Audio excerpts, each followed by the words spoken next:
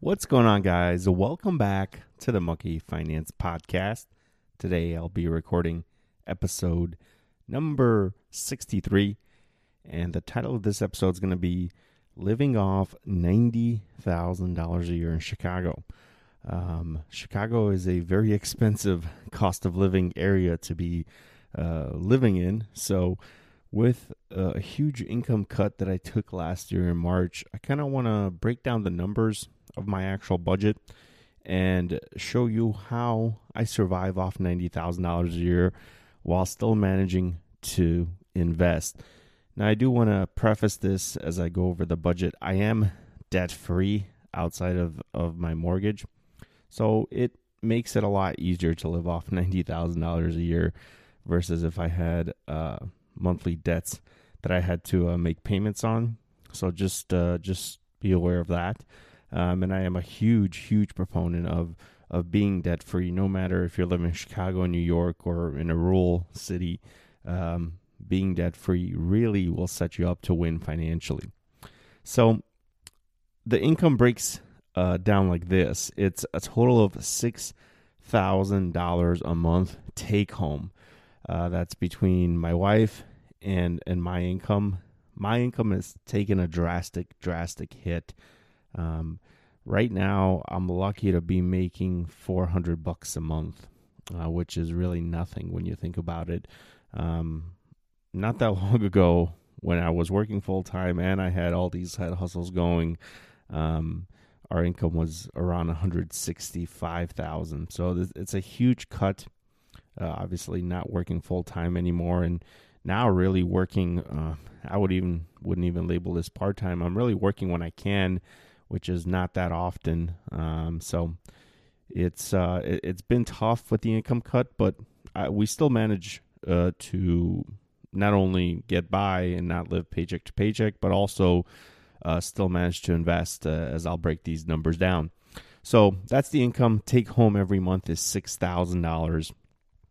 Give or take a few $100, depends on overtime and commissions, and sometimes I might have a sponsorship or other affiliate deal that, brings that income up a little bit higher, but on average it's $6,000 a month. The monthly mortgage payment, I have a 15-year fixed mortgage on this property that I bought last year, is $1,500. So that's just the principal and interest payment. I also have a HOA for the property. It's $450 a month. And then property taxes are an additional $700 a month. So quickly you can see that the home expense is taking up a big chunk of that take-home pay of $6,000. Some of the other monthly expenses that I have are my cell phone plan, which that's for 2 lines, is $120. Cable and internet. I guess the cable part is a luxury, but it's $150 a month. And then the insurances. So our insurances are broken down by car, life, and home insurance or property insurance. That's $120 a month. Now, those premiums, I do pay them for the life and the home insurance. I pay those annually, but I broke it down per month just so you see how it stacks up. And the car, I pay every 6 months. Some of the new expenses that I didn't expect to be so high are baby formula and baby supplies. Right now, we budget $500 a month for those, and it's been either at or above that these past couple of months with the baby formula shortage and the price increases in the baby formula that we're getting from Europe. So it's been a little bit higher than what I would have budgeted for previous to the baby, and even what I would have budgeted just a few short months ago. Food breaks down at $1,200. That's another line item I try to be a stickler on. We do go grocery shopping every week, and most, I would say, of our meals are home-cooked meals. There is the occasional, especially on a Friday night, when we're just tired of dishes every week, and throughout the week, we just say, okay, we'll eat out. But for the most part, it's us getting groceries and making food at home. But it's $1,200. Now, over the years, I've become more about quality of food versus the price. So in the past, for example, when we were in debt and when we were living paycheck to paycheck, I was fine with getting lower quality food, cheap food, just to get by. Now I don't. I make food, the quality of the food, a priority.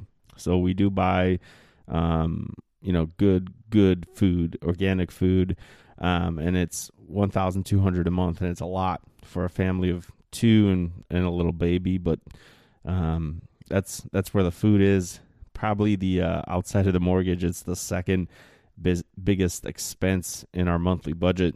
But again, I'm not looking to trim that. I could if need there be, but right now there's no need to trim that. So that's staying there. Fuel is $200 a month. Now, me and my wife, we both work from home, so really we don't have to drive to the office every day. We don't have to pay these huge prices at the pump. But, we still do live further away from friends and family. So whenever we're driving back into the city, because I'm a little bit north of the city, whenever we're driving back into the city, there's always traffic and there's a lot of driving. So $200 a month is what we spend on gas. We typically fill up once every 2 weeks, $100.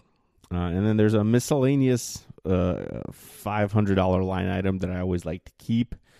This one could be anything.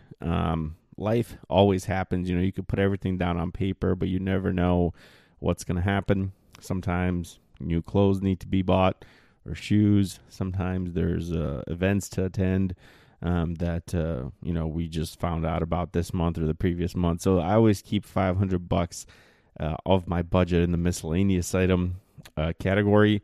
And then whatever I don't spend from that miscellaneous, I will then end up investing that at the end of the month. But I usually like to keep it for the whole month. And then if I don't spend it, I invest it.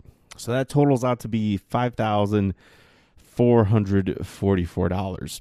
So not a lot of wiggle room. About $500 is left over at the end of the month. Not really paycheck to paycheck, but pretty close to it. Of course, we can play around with that miscellaneous and have almost $1,000 buffer zone at the end of the month. So that's how the expenses break down. Now I want to talk about the investing that I'm doing this year. It's different than most years. So 2019, very aggressive in investing after I paid off the debt. 2020, even more aggressive. 2021, the most aggressive I've ever been. 2022 has not been the case, and it sucks because the market's down, and I wish I could be more aggressive, but I simply just don't have the cash to do so. With the income cut, I have to be smart with where I'm deploying my money and how I'm deploying it. But the right now, the 401k has not been maxed out, and it's not going to be maxed out this year. First year in 3 years that won't happen. It's set up to a match right now of 5%. So that's going to be $4,500 that's going to be invested into the 401k this year. And of course, my wife's employer will match that full amount that we invest. So it'll be a $9,000 bill that gets put into the 401k this year. That's not even close to getting it maxed out, but living on a much smaller income, we have to make that sacrifice there.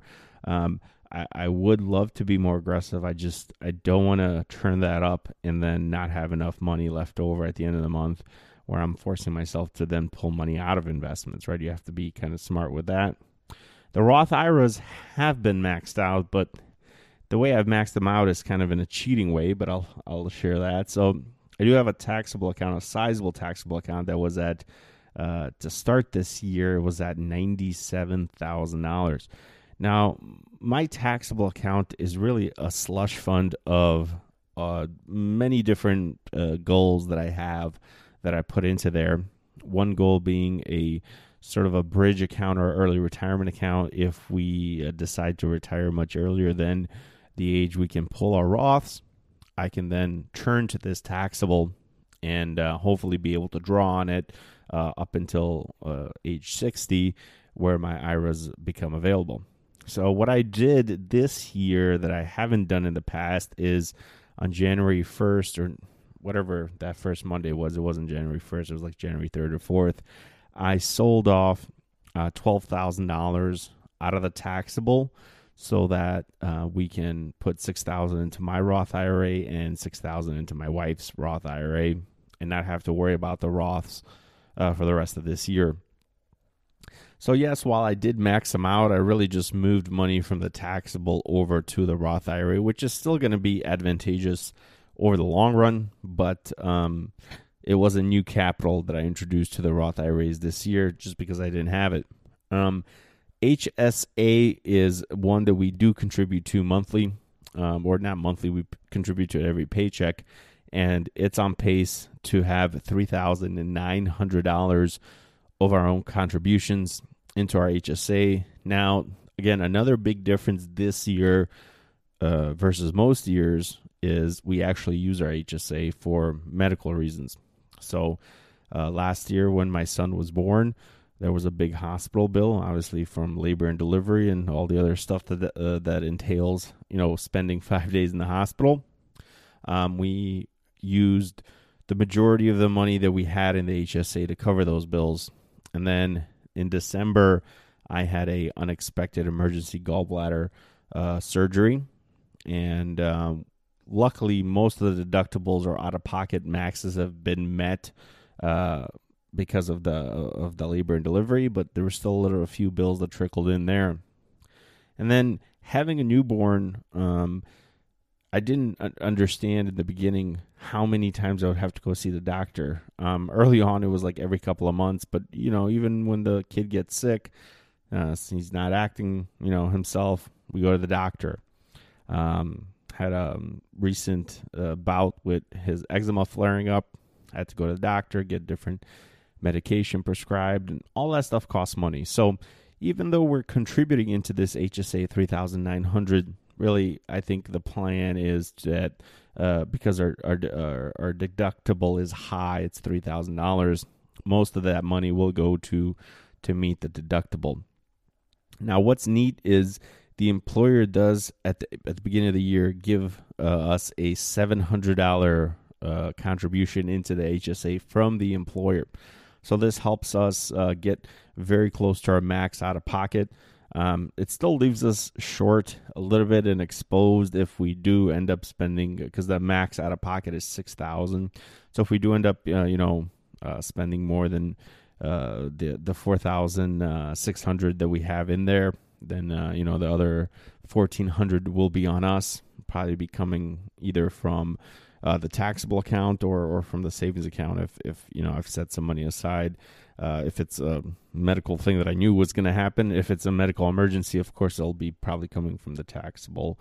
And then the last account that I recently opened up for my son is a UTMA account, and the goal there is going to be to contribute $1,200 into that account this year, plus any excess money from the birthday parties or grandparents, cousins, all those extra monies that are intended for my son will go into his up. I'm not going to, take that money and roll it into my monthly budget. I'd like to put that aside so that once he's older, I can sort of explain to him, hey, look, I've taken all this money that you were given at a very young age before you even knew what money was, and I put it aside into this investing account, into these index funds, and look at how much it is now versus how much was put in, and then, obviously go from there and explain that he can continue to do what I've already done, and it can grow to even bigger, or if he wants to use it, he can. Of course, after 18, it's up to him. But this is not going to be like a $250,000 account here that I'm aiming for. It's more of a teachable account that I wanted to set up and help teach him about investing, but not give him access to a lot of money at 18 that he can then end up blowing.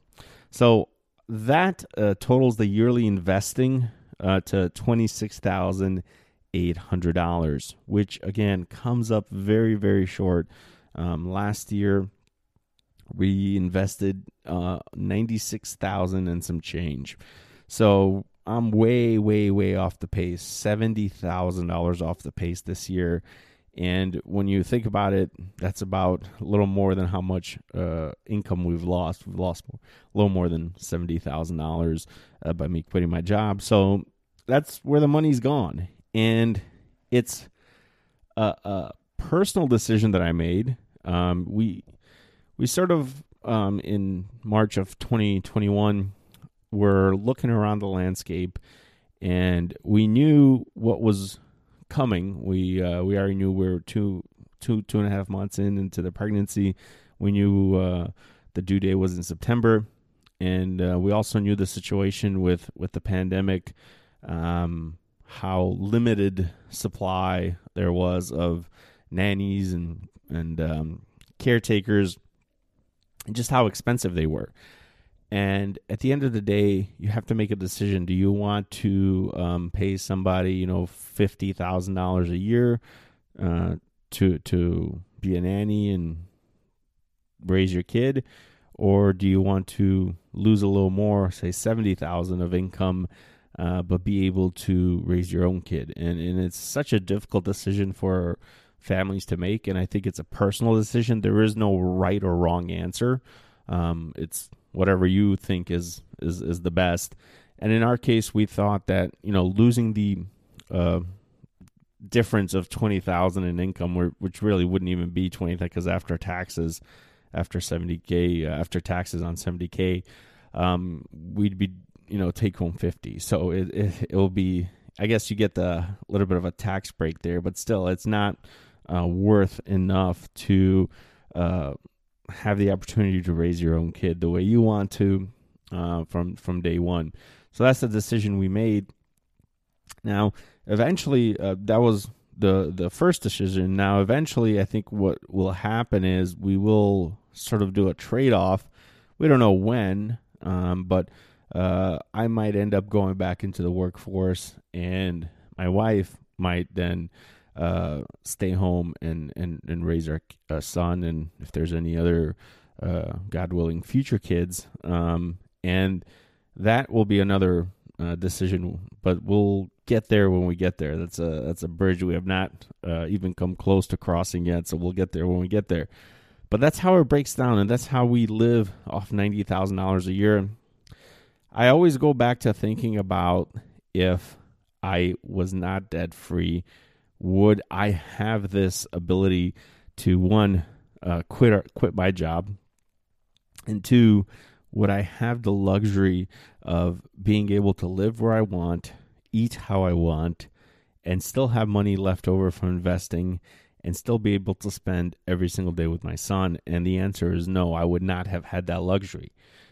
You can see with how tight these numbers are, with a plus or minus 500 or 1,000 a month being left over. It's not a lot of money.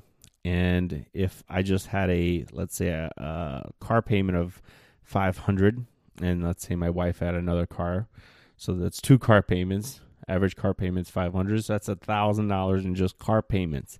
Not to mention you tack on any kind of student loan payments, and then you start getting into the credit cards with a monthly credit card bill. Now I know with credit cards, you'd be putting groceries and a lot of stuff, fuel and all that on the credit card, but again, it doesn't work just like that. You always end up spending a little bit extra, and this has forced us to live within our means. We still live below our means.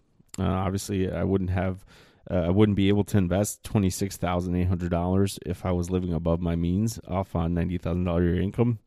But also, it forces us to be humble and know that it's hard. It's hard living off less. When I was saving the crazy amounts, when I was saving 50% of my income, it's much easier to save 50% of your income when you're making $165,000, $170,000 versus when you're making $90,000. To save half of $90,000 pre-tax is going to be $45,000 a year. that is very, very difficult to do. Even post-tax, it's still very difficult to do. It's 40 or 30, let me do the quick math here, 96 times 12, so 36,000. It's still, we're not there yet. We're at 26. So it's very, very, very hard to do. And I don't want to come on here and say that, doesn't matter what your income is, you can save 50%. It's not the truth. You can't. And I think it's taken this year and some change now since I've quit my job to really understand the importance of saving early on. I 2-3 years ago, I would have never thought in my life that I would be able to set myself up financially to be able to live off just one income, one main income. Of course, I have all the side hustles income, but that is, I joke around, call it beer money, but it's a little more than beer money, but it's not a lot of money. And, 2 years ago, I would have never thought I could be able to do that. Heck, even when I quit my job, I was thinking, well, I'm probably going to go back to work in 6 months because we're going to run out of money. But hasn't been the case. It's been a year and 3.5, 4 months now since I've quit. Haven't had to make any drastic pulls from the taxable account, although I did make one error in last year, or actually at the beginning of this year, I should say, where I didn't budget correctly for the property taxes. I had to sell off $8,000 of my investments to cover those property taxes, and because they're due, they're basically due twice a year. I know I broke it down as $700 a month, but I don't pay them monthly. I pay them twice a year, and I just didn't have the money when it came due, so I had to make that drastic decision to sell $8,000. Luckily for me, when I did sell, it was literally at the peak of the market. Again, not a market timing decision. I just needed the money right there and then, and I sold. And that's one of my rules is you only sell when you need the money.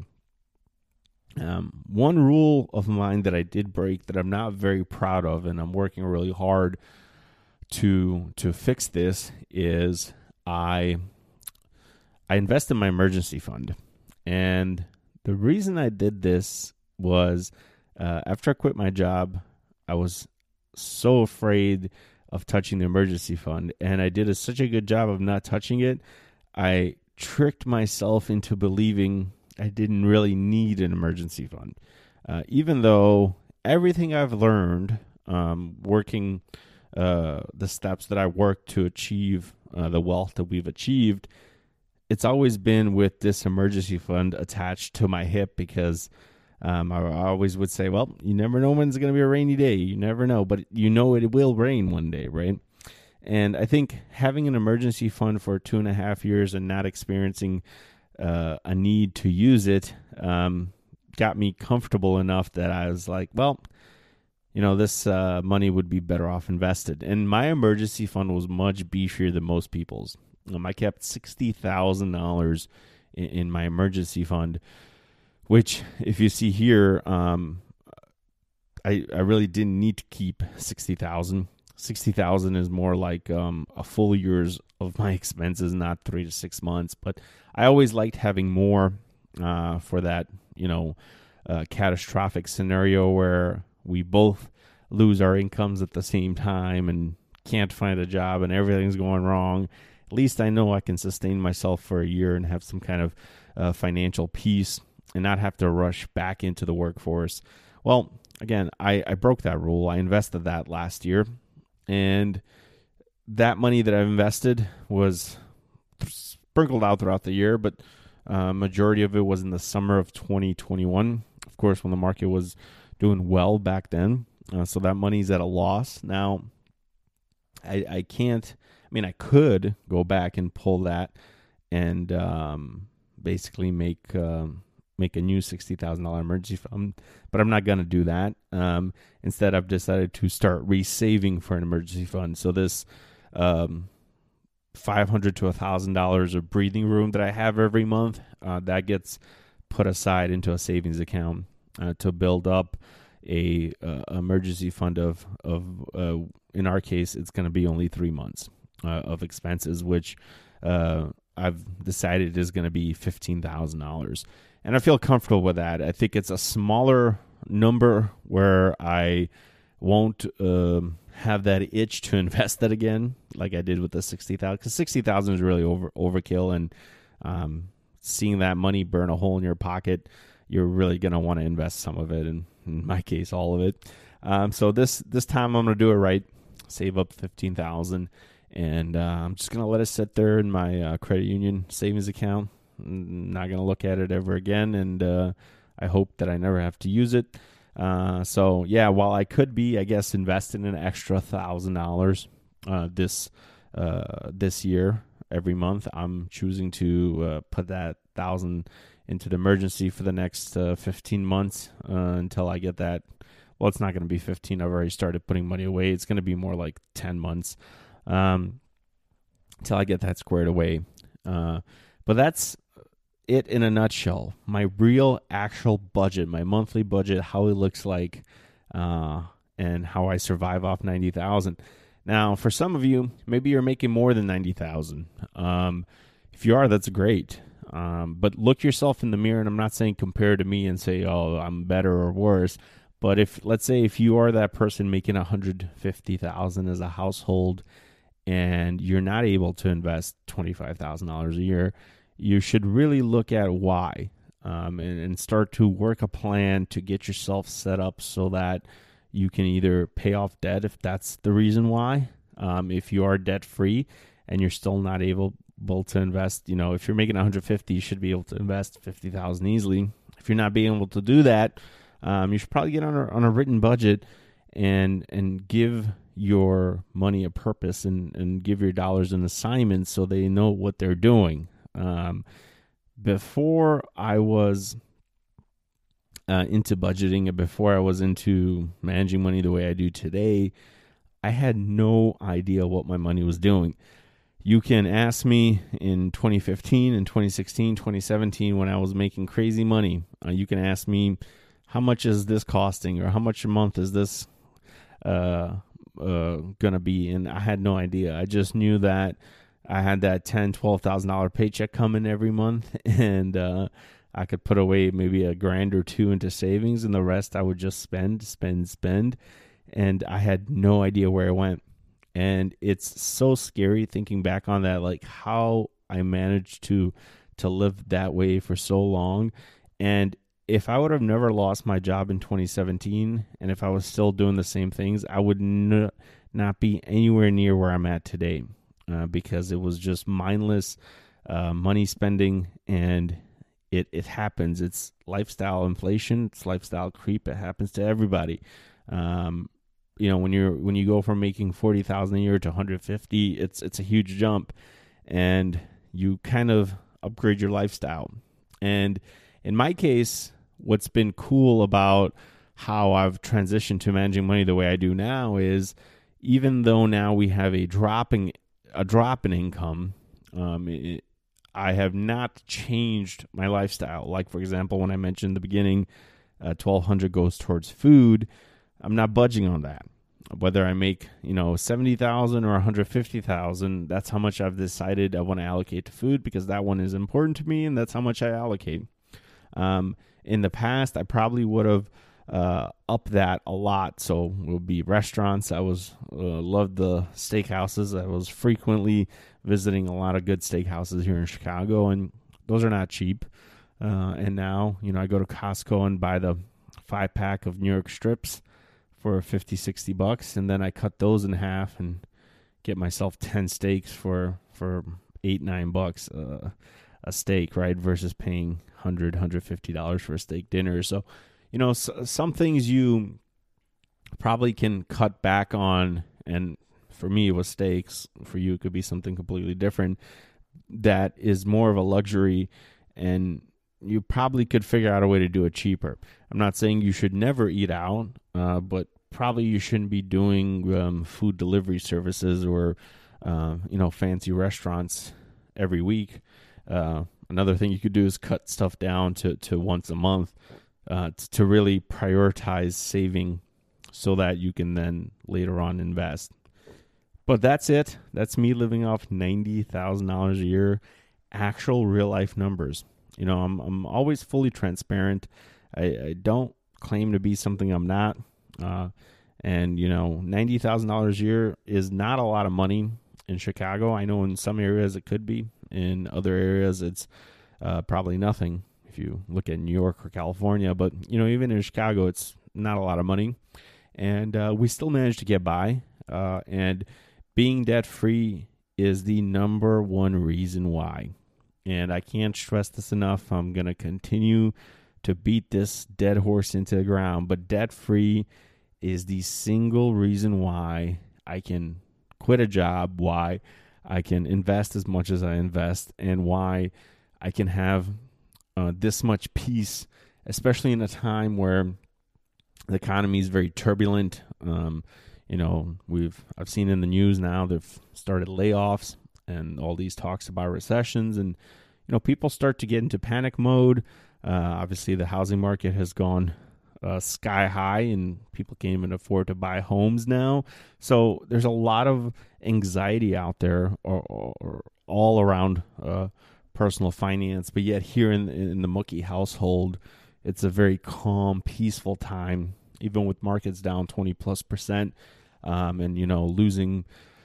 Oh, how much have I lost? Well, I shouldn't say lost. I should say how much my portfolio is down from 310 to now 235, I believe. So you do the math. What is that? Almost 80? Is that 80? No, that's more than 80. I can't do the math. It's late at night. 75,000. So being down 75,000 in a 6-month period when I'm only making $90,000 a year as a household, or I should say we're making, it's a bad number when you look at it on paper, but no anxiety here, no stress about it. We have our plan. We continue to diligently work our plan, and nothing really, short of some kind of catastrophic event could really throw us off our plan. And life is funny in that way. Stuff happens when you least expect it. Even in my case, when I have the least amount of money to invest, the market is down. Great. This is when I wanted to plow more and more money in. Well, guess what? I don't have it. But boo-hoo, cry me a river. That's how life goes. Set yourself up to have that financial stability, that financial peace, so that you can continue living your life and you can continue to prioritize more important things above your finances. While, yes, your finances are very, very important, once you initially set them up and you have the right plan, you don't have to keep going back. You should still have at least once a month, have a meeting with your household and discuss the monthly budget and where money's going to go. But other than that, you shouldn't really actively be trying to do things with your money that or focus so much on your money that you become obsessed with it, because that's not a healthy place either. Trust me, I've been there. I've been there where I was agonizing every penny in the budget, trying to figure out how I can maximize, this dollar here. And it's, at the end of the day, it's not a good quality of life. I've learned that now. Having a newborn, well, not a newborn anymore, he's 9 months old, but having a young baby in the house has really shifted my focus from being so driven by maximizing every dollar to learning how to enjoy life, learning how to enjoy the simple things in life, and not worrying so much about money. And that's what I want to leave you off today. Don't worry about it as much as you probably do, and a lot of us do, myself included in the past. And worry more about things that actually matter. Not that, again, money does matter, but in the grand scheme of things, always ask yourself, will this matter 10 years from now? And when you start looking at it through that lens, chances are the answer is always going to be no, this is not going to matter 10 years from now. And continue to work the plan, and that's really all you can do. Before I sign off, I want to ask for one quick favor. For those of you that are listening on the Apple Podcast side, please go ahead, scroll down and leave me a rating. 5 stars is much appreciated, but an honest rating is even more appreciated. And then if you'd like to leave a review, you can write something into that review box. And if I see it before I record the next podcast episode, I will make sure I read it live on the air. That is really the only way this Moki Finance podcast can grow. We are, according to FeedSpot now, the number 54 podcast, personal finance and investing podcast. So that is a huge accomplishment. I've started this podcast a long time ago. I've been 63 episodes in. It's been a slow process, but 54 is pretty impressive for me. I'm happy. Of course, I'd like to crack the top 50 this year as a goal of mine, and continue to plow forward from there. You never know really where this thing can go, but I can't do it without loyal listeners like you, and without you guys helping me out with the rating system to help promote the Moki Finance podcast to more listeners like yourselves. Thanks again for listening, and as always, remember, move obstacles, keep investing.